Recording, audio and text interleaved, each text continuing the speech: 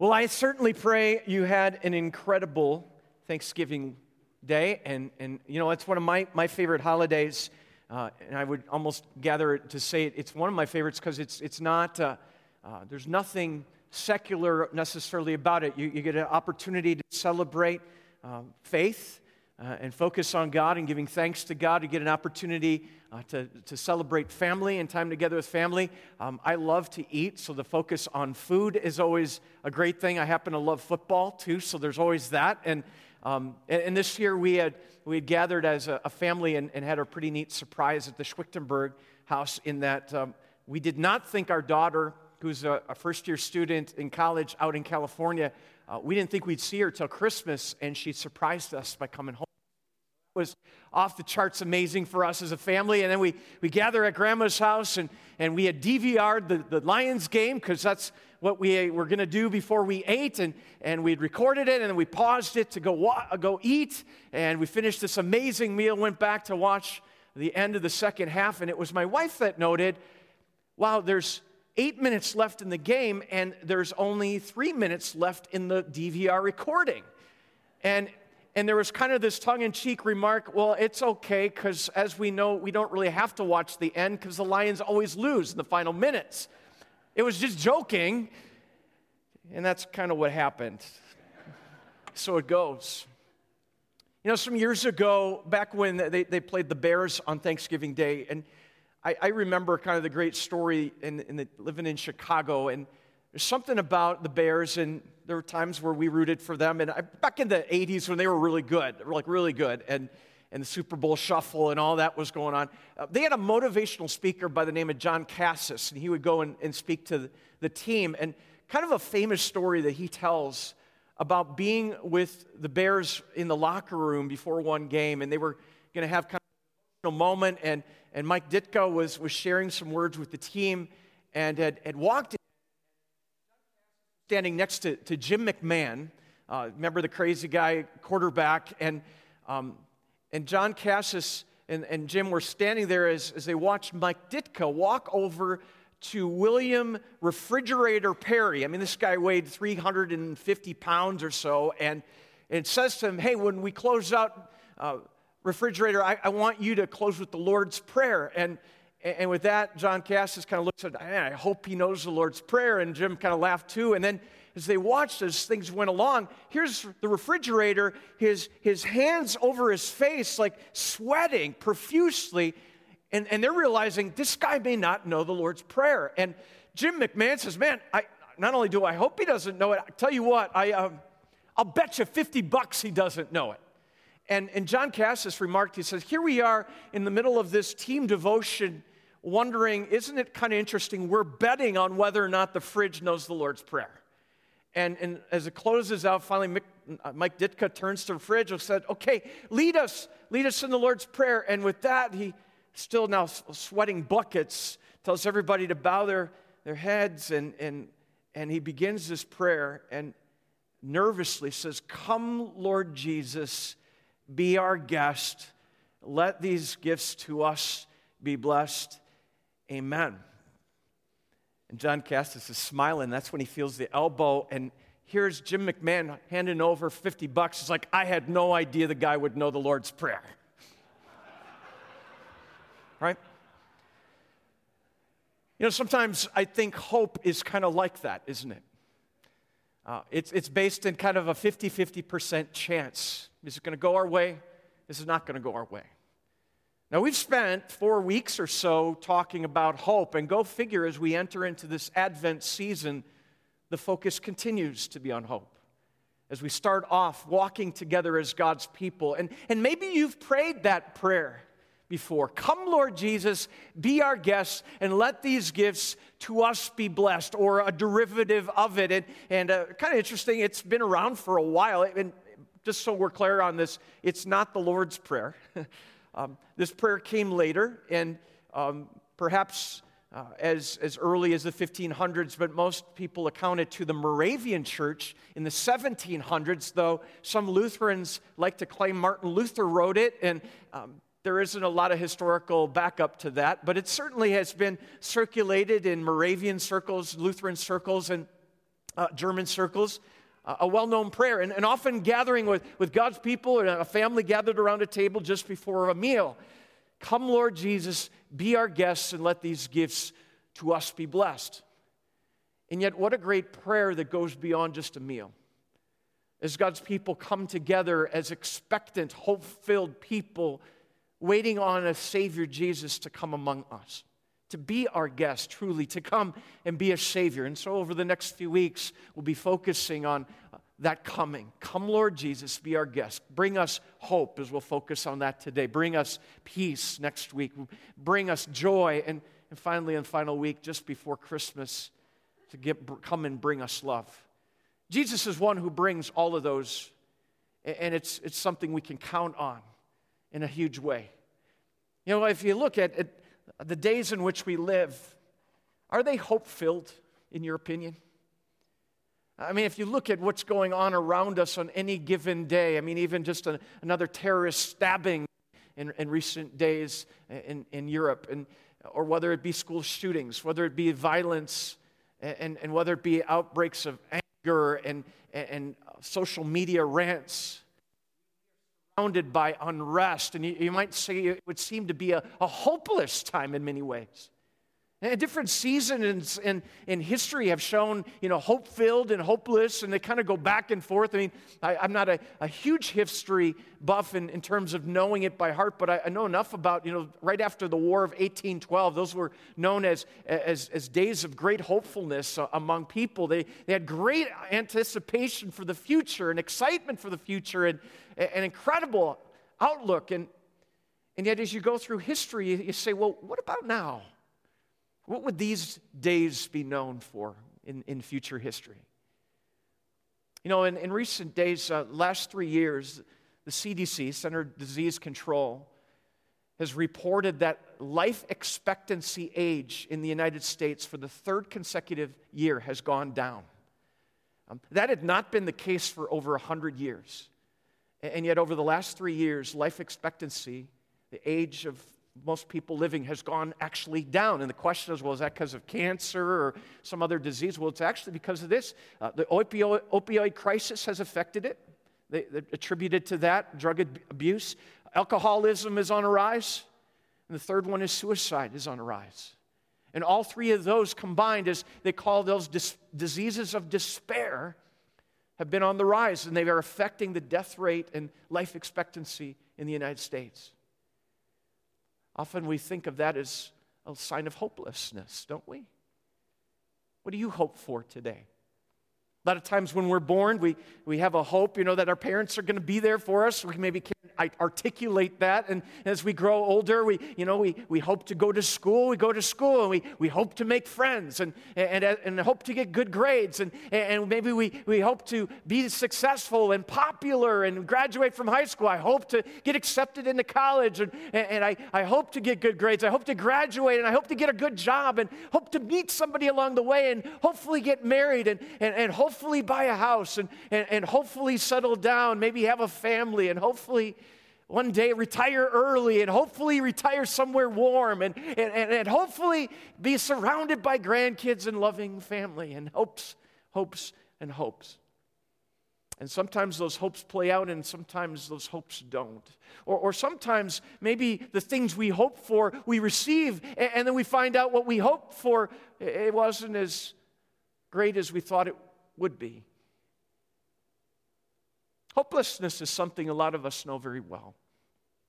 And the question is, where do we find hope in this world?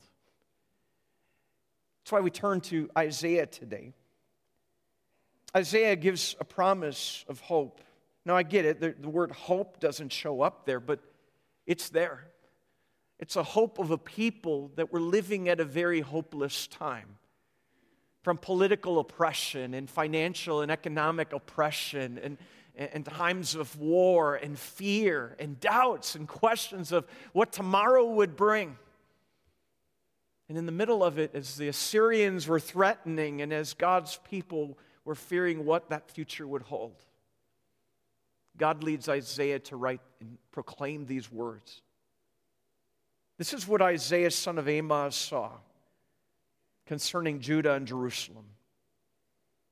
In the last days, the mountain of the Lord's temple will be established as the highest of the mountains. It'll be exalted above the hills, and all nations will stream to it. Many peoples will come and say, "Come, let us go up to the mountain of the Lord, to the temple of the God of Jacob. He will teach us his ways so that we may walk in his paths." The law will go out from Zion, the word of the Lord from Jerusalem. He will judge between the nations and will settle disputes for many peoples. They will beat their swords into plowshares and their spears into pruning hooks. Nation will not take up sword against nation, nor will they train for war anymore. Come, descendants of Jacob, let us walk in the light of the Lord. I may suggest to you that the likelihood of this happening in Isaiah's time would have seemed like a no way, far-fetched idea. There's no way when times are hopeless for that kind of promise to be possible. Well, not to mention, Isaiah mentions here that the mountain of the Lord's temple, the Temple Mount. Anybody ever been to Jerusalem? Yeah, me neither. I know we had one. Ruth, you've been there. Maybe someone else has. You know, the elevation of the Temple Mount from sea level is like 2,000 feet above sea level.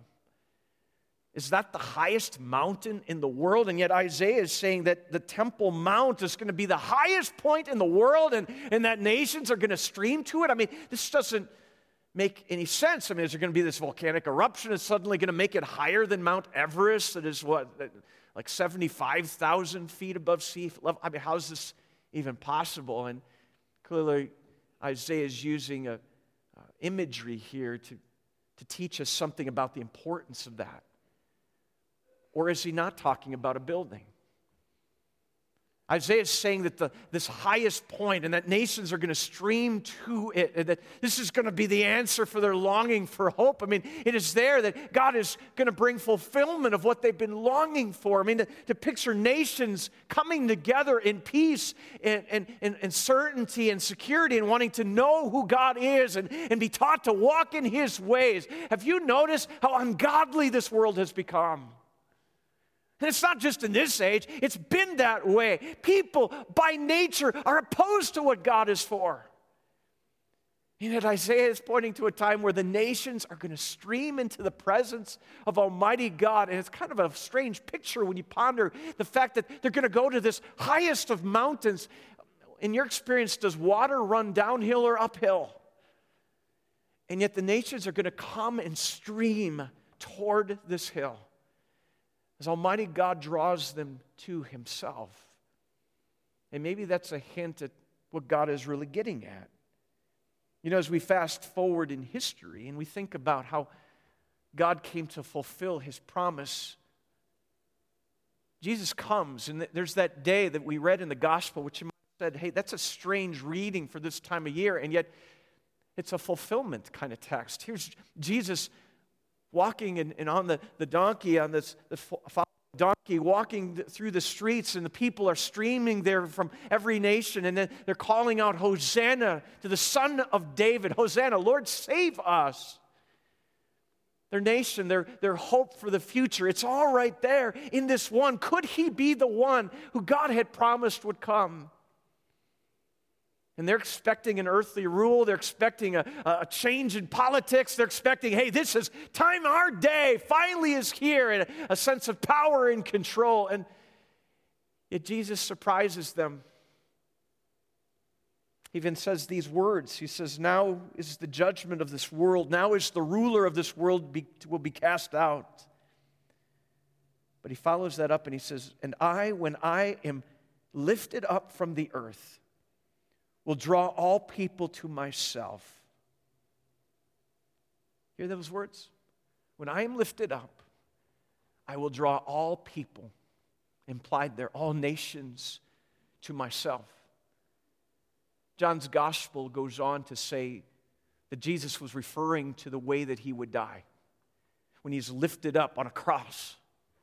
The same Jesus who said, destroy this temple and I will rebuild it in 3 days. Because the ultimate fulfillment of the temple and the presence of God dwelling with his people was found in Jesus. He's the one who is lifted up. That is the Almighty God's temple. That God draws all people to himself. And it's on a mountain that seems insignificant to history, and yet there it is, a mountain outside of Jerusalem called Golgotha, where our Savior Jesus would lay down his life in fulfillment of what God had promised.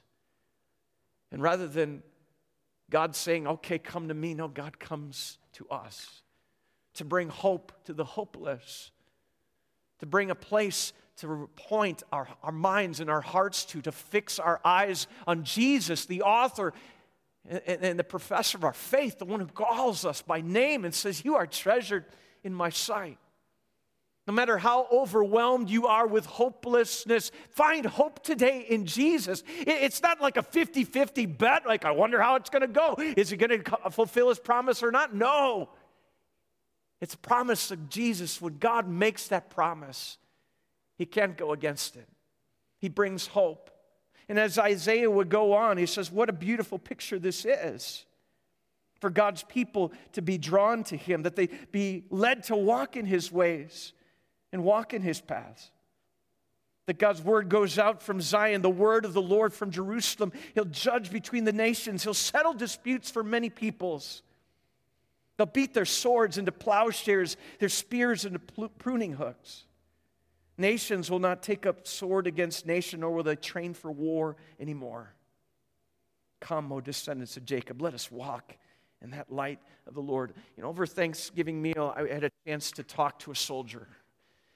We had invited some friends over, and he's in active duty in the Army, and he served several times in Iraq and other places, and just hearing some of his war stories, with the emotion of what that brings.